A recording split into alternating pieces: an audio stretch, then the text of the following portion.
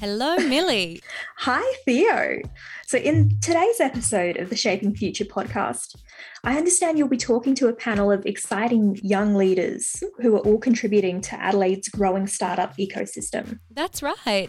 I'll be asking our panelists, first of all, what a startup actually is, some of the challenges and opportunities that come with working here in Adelaide, and what advice they'd give to youth wanting to get involved in this space.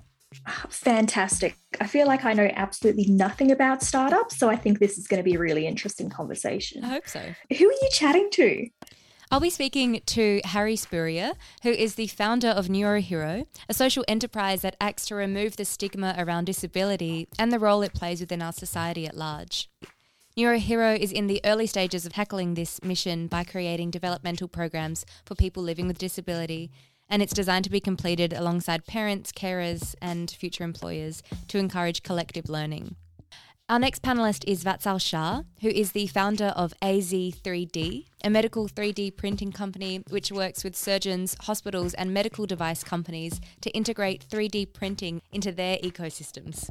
And finally, we have Danielle Seymour. Danielle is one of the founding curators of the Adelaide Global Shapers Hub, and she has been actively involved in the development of Adelaide's startup ecosystem through her social venture business, Sidestep Creations, and other projects including Unite Adelaide. Danielle is also a partner and director of SouthStart, which I'm sure many of you might know. It's our state's flagship innovation and impact festival, linking together the nation's leading investors and business leaders. Wow, it sounds like you've got a real variety of people, and I look forward to hearing your conversation. Before we get started, we want to acknowledge that this podcast is recorded on Kaurna land, and we pay our respects to elders past, present and emerging. We acknowledge that sovereignty was never ceded, and we'd like to invite you to pay respects to the First Nations people on whose land you are listening from today.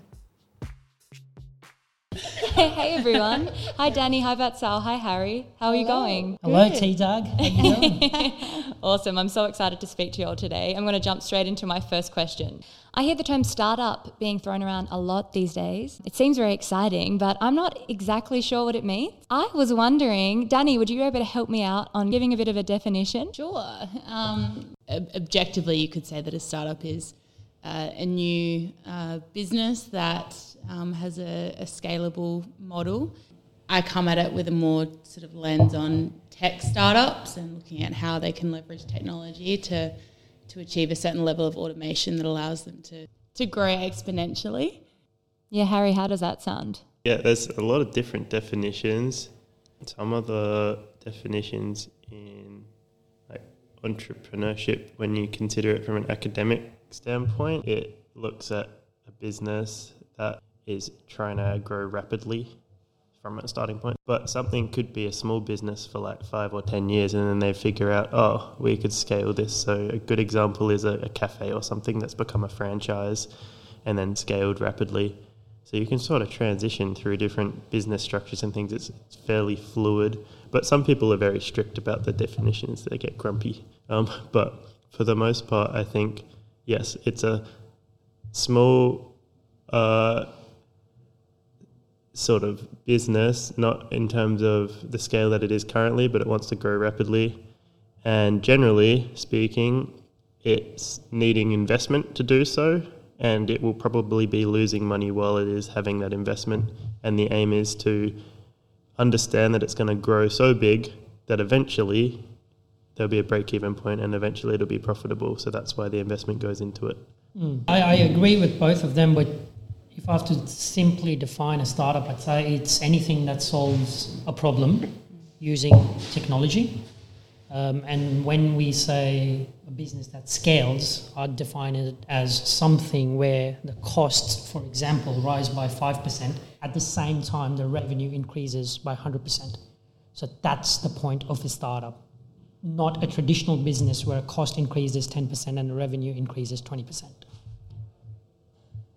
Can you explain why that distinction between the two is significant and why startups are then important, or what potential they offer? You could look at the impacts that startups have from an economical point of view and the ways in which they have the potential to change our lives fundamentally, looking at the efficiencies they drive in businesses at large, and for example looking at Atlassian and how many thousands and millions potentially of users use their tools to then grow. I guess they're creating a new ecosystem of services that fundamentally impact our lives. That's just one example of many. I'm just trying to think why, her question is spot on. Why are they more important as compared to traditional businesses? Because traditional businesses still try to change the world. Take GM, for example, GE, for example. Why startups and this scaling thing is more exciting? That's what I'm trying to think. I had a quick Google, and some of the definitions really centered on innovation. So maybe that could be an aspect, like they're fracturing the current ecosystem with something new and different that's possibly better. But I think there's also the more pessimistic view you could take, which is just it's a great avenue for investors to put their money into something and grow it. And that's not return. Yeah, that's not necessarily just about money. They might think, oh, that's a good cause, this could really help some people. But yeah, it can be a good spot for people or companies or foundations that have a pool of money to put somewhere, rather than implementing a strategy themselves. They can trust that capital with a small group of innovators to then push that idea further and bigger than they could have themselves. I would also argue that a lot of early stage investors are doing it out of either they've gone through the process before, and it's their way to then back someone that they see themselves in, and also they have a fundamental thirst to see that problem solved, because early stage investment is extremely high risk compared to other avenues. So I think it's less about, I'm going to get rich quick, and there's more high growth potential in this avenue, and ultimately I'm generalising here. It's often that vision and that dedication to a wildly crazy cause that isn't generally tackled by a lot of people. That's often sort of what you start to see with startups.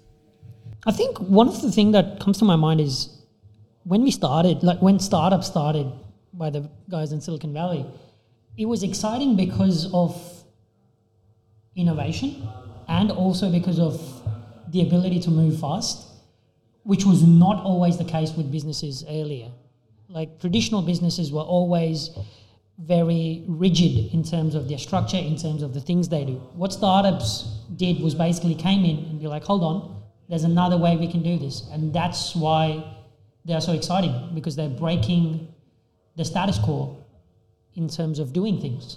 Do you think that they started in Silicon Valley, or Silicon Valley is just when there became a critical mass of startups? Yeah, it's a latter one. In that environment. I think that really helps, though, if you've got the startup ecosystem and then you've got people collaborating. So yeah, if you're talking about traditional businesses, there is patents and things in startup, but some bigger traditional businesses might be a bit more secretive. But you might have people who are all within the same geographical location, sharing ideas and changing and challenging each other to go further and grow.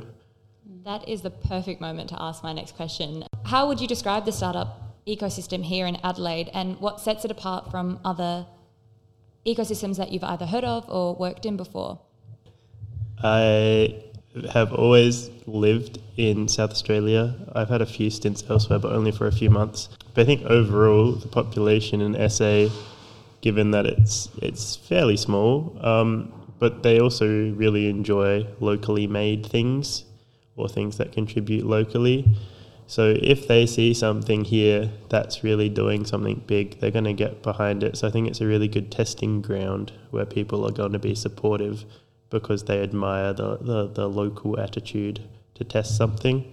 But you've also got quite an array of people, so it's a good spot to test ideas. So the idea that we're old and crusty and not open to new things is false? I'd say so. I think the way you described it was spot on for me when I first moved to Adelaide. As an outsider, I was like, oh my God, this is a tiny town, not open to new ideas and change. But I think I'm glad I gave the city a chance, and I've really come around it. Adelaide, for me, is a city of opportunities, of rapid growth, mainly because there's a clear change in the mindset of people in the city. They are open to ideas, they're open to innovation, and they're open to listening to people, which is why I think it's a great place to be. I think there's also a few limitations worth bringing up, so it might depend a bit on industry. So you might have a look at the different sectors that Adelaide deals with the most, and they might be the most viable to start a business in. So you might not want to start a business that's a social network, for example, in Adelaide necessarily, just because of population size. That might do better in America. But yeah, that could be a limitation.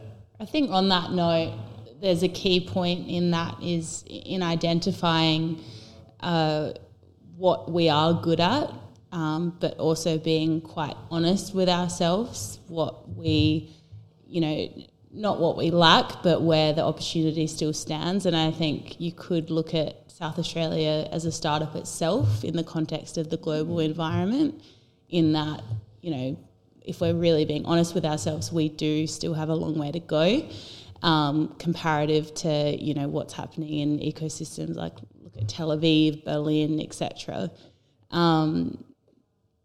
There are incredible things happening here, and the pace in which they're happening is incredible.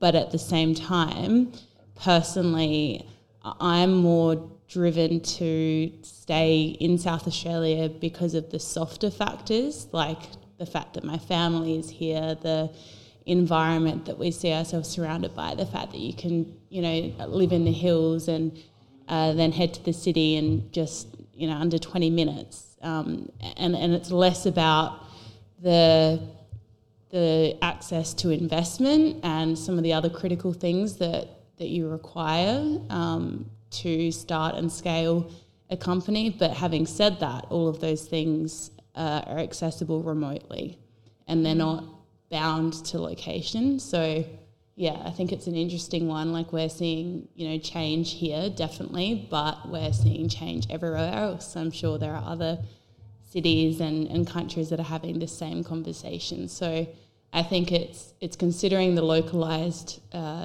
opportunity in the context of the global environment is really important. Okay, so beyond the hype of the startup scene, what are some of the major challenges facing the ecosystem here in Adelaide, but also informed by a global context? I'd say it's the market size, which Harry kind of alluded to in his previous answer, but I think it's the lack of a big, diverse local market, which, for some startups is very necessary to have that strong local base. I think that's kind of an opportunity for Adelaide to grow. Other than that, I feel it's the culture around decision making. It's difficult to gain momentum, especially when you're working on a startup in Adelaide. So I'd say that's one of the biggest opportunities for change as well. I think when you look at the challenges, and I don't profess to be a startup founder, rather work at a more sort of ecosystem level. I think access to the conditions that are needed to achieve that sort of scale. It's one thing to go out there and test it and validate an idea in the market. It's another thing to grow that beyond a certain location and a level of network. I think we have the benefit here of networks being quite accessible to us, and like I said, the livability aspects, etc. But I think at the end of the day, we need to talk more openly and honestly about the challenges that come when starting anything, let alone a startup, and delving into really unknown territory. the financial aspects of that, the emotional and mental aspects of that are not something that we speak about enough. It can affect families, it can affect children, parents who are founders, how, their ability to provide for their kids. I've been through that. I was a child of a founder. And so I think, that there are so many challenges that exist. I think it's not specific to South Australia. I think on that, when the going is good, things tend to happen a bit quicker when you've got people being able to live in a house and maybe afford a house, or be able to get loans easier and that sort of thing. You tend to see a few more businesses grow. Obviously, when the times are tough, there's opportunities, like with the current COVID-19 pandemic, there's opportunities to start using things like Zoom, for example. But overall, you'll probably see more people take that step and take that risk if there's a safety net. If you've got a safety net, you can start a business, fail, try another business, fail, and then maybe the next one will succeed. You can actually practice the skills to build a business. You don't have to only have one learning opportunity and then you're done. You can at least learn multiple times. So I think that probably leads into more government policy and economics than the ecosystem as a whole. And actually, I'd love to ask you guys a question. Like, do you think South Australia lacks that one big story that kind of motivates people to go out and start their own startup? I think that we are quite safe. I think the fact that most of my friends don't know what I do for a living, let alone what a startup is, it's made me feel isolated a lot of the time, not being able to have these conversations with people my age often, who I've been raised alongside and have grown up with, some of my best friends. And I think having that, I guess, awareness around us that we've still, it's still quite glamorous to finish a commerce degree and go and work for the Big Four. I know, because I was in that position and then felt like I was an outcast for not then going on to that next step. But I guess following my heart versus my head, that challenge that came with that was quite hard for me to step away from. And that's probably been a big cause of my own risk aversion and how I sort of have disguised. I say, I'm not a startup founder, but I am running a business, and I just try to mentally compartmentalize that in a more safe way, as opposed to, delving into something that's wildly crazy. And so I think, looking deep at our culture and the institutions that exist and the networks that we've been born and raised in, and how that has affected our mindset is probably an exercise that we should do more often. Well, it sounds like there is a lot of opportunity and a real need for innovation and the freshness that we're speaking about, but there's also a lot to build on and work on. What is the future looking like here, or maybe what should the future be looking like? Where are the gaps, and where would you like to see future founders or youth that are wanting to be involved in the startup scene? Where do you want to see them growing? I'd just say more openness to entrepreneurship and failures. Like, people should be encouraged to start, whatever the idea be, but just start and do something about it. And just build a culture around it where you're supporting people who've failed and make sure that they've got the right support behind them to start again. And also, I think it's very important at this age. Like, if I had to start over again, I'd say talk to as many people as you can, and just build your team, build your group of people that you can rely on for support mentally, emotionally, socially, whatever it is. But just build that team and just talk to them about your ideas, about the problems that you want to solve. I propose an amendment to the name Startup Culture, and it should be Startup Fall Down. Nice. Startup Fall Down culture. It seems like that's crucial in getting something off the ground. Danny, do you have any final thoughts? I think look beyond the language. I think if you have an idea or a general curiosity, to look into something new. I think so often you see, people who are working each day that aren't quite happy in their respective field or whatever it may be, that are hesitant, well, firstly, don't know where else to look, and then I guess hesitant to go beyond a certain pathway because that starts to get into really that deep other category. I think understanding that the startup ecosystem more broadly is still figuring itself out. The communication that's used to talk about startups, the language, the terminology, etc., that's all still evolving. So I think searching, innovation or entrepreneurship and the programs that stand around that environment to help support and grow businesses, don't be put off by that initial sort of step, because while you may feel yourself sort of repulsed by the terms, like inside, like I am, once you open that door, it actually starts to all make quite a lot of sense. And really for me, when I first discovered that the term startup, despite like literally having a business degree, which has changed now, thank gosh, it's in education, etc.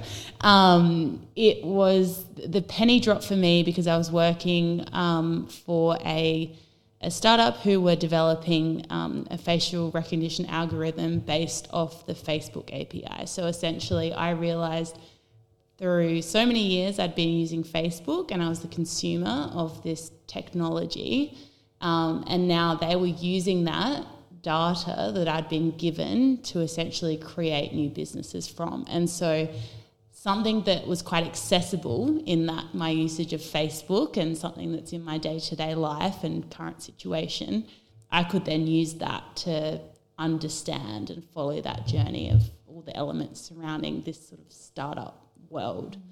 I think recognising your own internal biases, the ways that you've been, raised and taught to believe and what drives you, and always checking in with yourself, like Vatsal said. I think taking that step forward and then looking back regularly and assessing, okay, well, I no longer think this way, but what's the commonality? What's the one thing that's motivated me through all these years? And I think that can be your most grounding force. One last thing, I think one of the most important things I'd love to see change is the ability to dream big. Don't just stop dreaming at getting a degree and going to work for the Big Four. Just dream big. Don't be scared of your dreams and go and make them happen. That is such a good note to end on. I can't thank you all enough for chatting about this. You all have such diverse experiences, and I can't wait to see what you all do this year. Wow, that was a really interesting conversation, Theo, from so many different perspectives. I really found it interesting that there's not a cookie cutter model when it comes to startups and entrepreneurship. Each guest really seemed to have a different idea about what to look for in different areas. I found that too. And I think the major takeaway from me was that it's just as important to unlearn things and to try and change your own narrative regarding learning and taking risks. And I think each of the guests sort of explored that in some way. Absolutely. I hope that there is something in there for everyone. Thank you for joining Millie and I from the Global Shapers Adelaide Hub on our Shaping Futures podcast. You can find out more about the Global Shapers on our website, which is linked in the show notes. Make sure to follow the Global Shapers Adelaide on Instagram, Facebook, and LinkedIn to see how you can get involved with our local and global causes. And finally, we'd like to thank the City of Adelaide for supporting us in creating this project.